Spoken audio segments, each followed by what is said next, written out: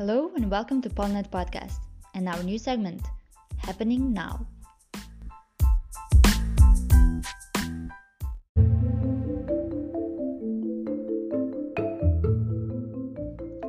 This week on Happening Now, we are talking about war in Ethiopia. The war started in November of 2020 between armed forces of Tigray region and armed forces of central government of Ethiopia.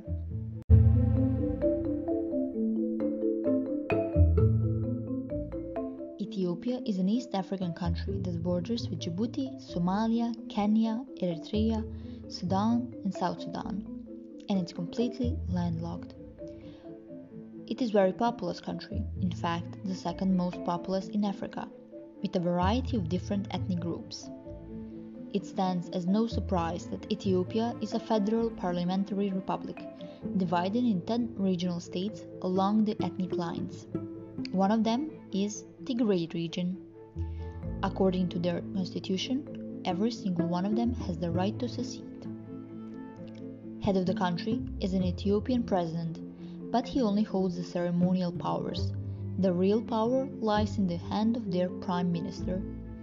Ethiopia was branded as an authoritarian regime, but things started to change when the prime minister Abiy Ahmed came to power in 2018.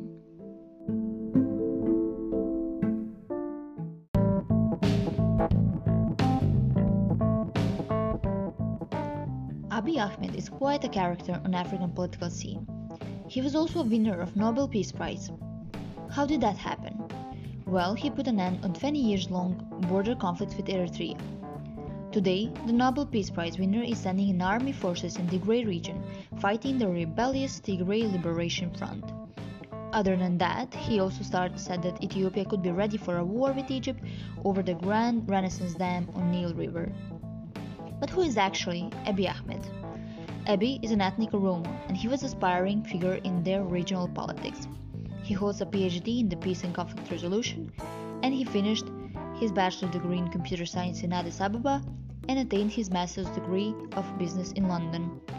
He also received acknowledgments of his religious conflict resolution work in the Oromo region and was given Peace and Reconciliation Award by Ethiopian Orthodox Church. In terms of policies, he worked on economic liberation and privatization of government-owned industries.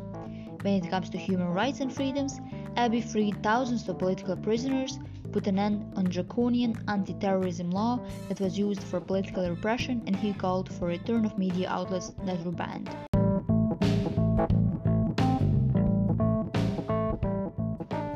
Overall, Ethiopia was moving away from an authoritarian regime, and his work was praised. So, how did war started?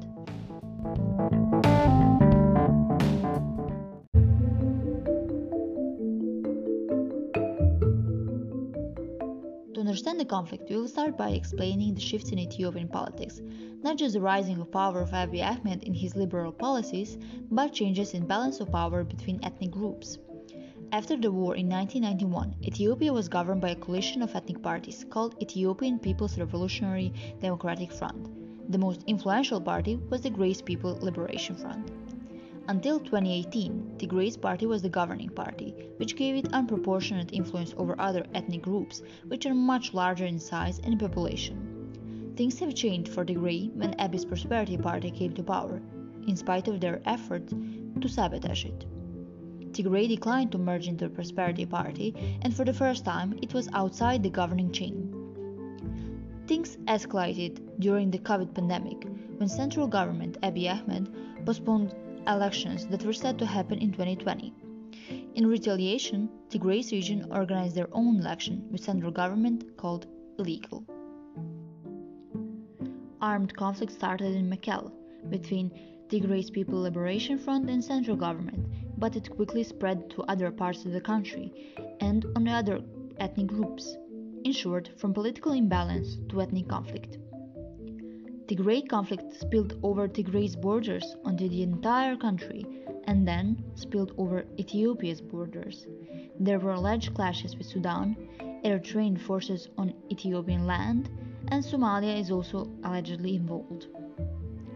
With the war still on, we are far from seeing the solution, and humanitarian crisis is becoming more wild.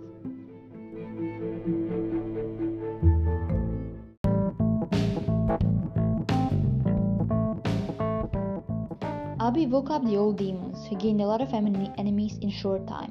He befriended the Tigray's enemy Eritrea, invested his efforts into centralizing government, imprisoned dozens of previous government members who were Tigrayans, and it felt like a backlash on Tigray, and was definitely received as an open invitation to war.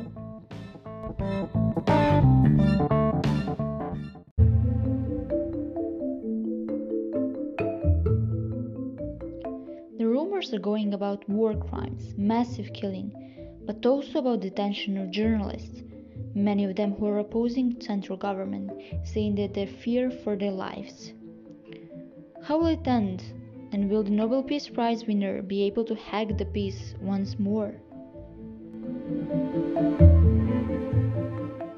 Abiy Ahmed once said, "The war is the epitome of hell for all involved."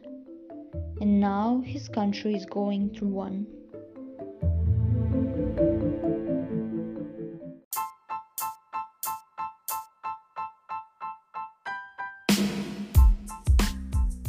This was all for today's episode. Thank you for listening, and see you next week.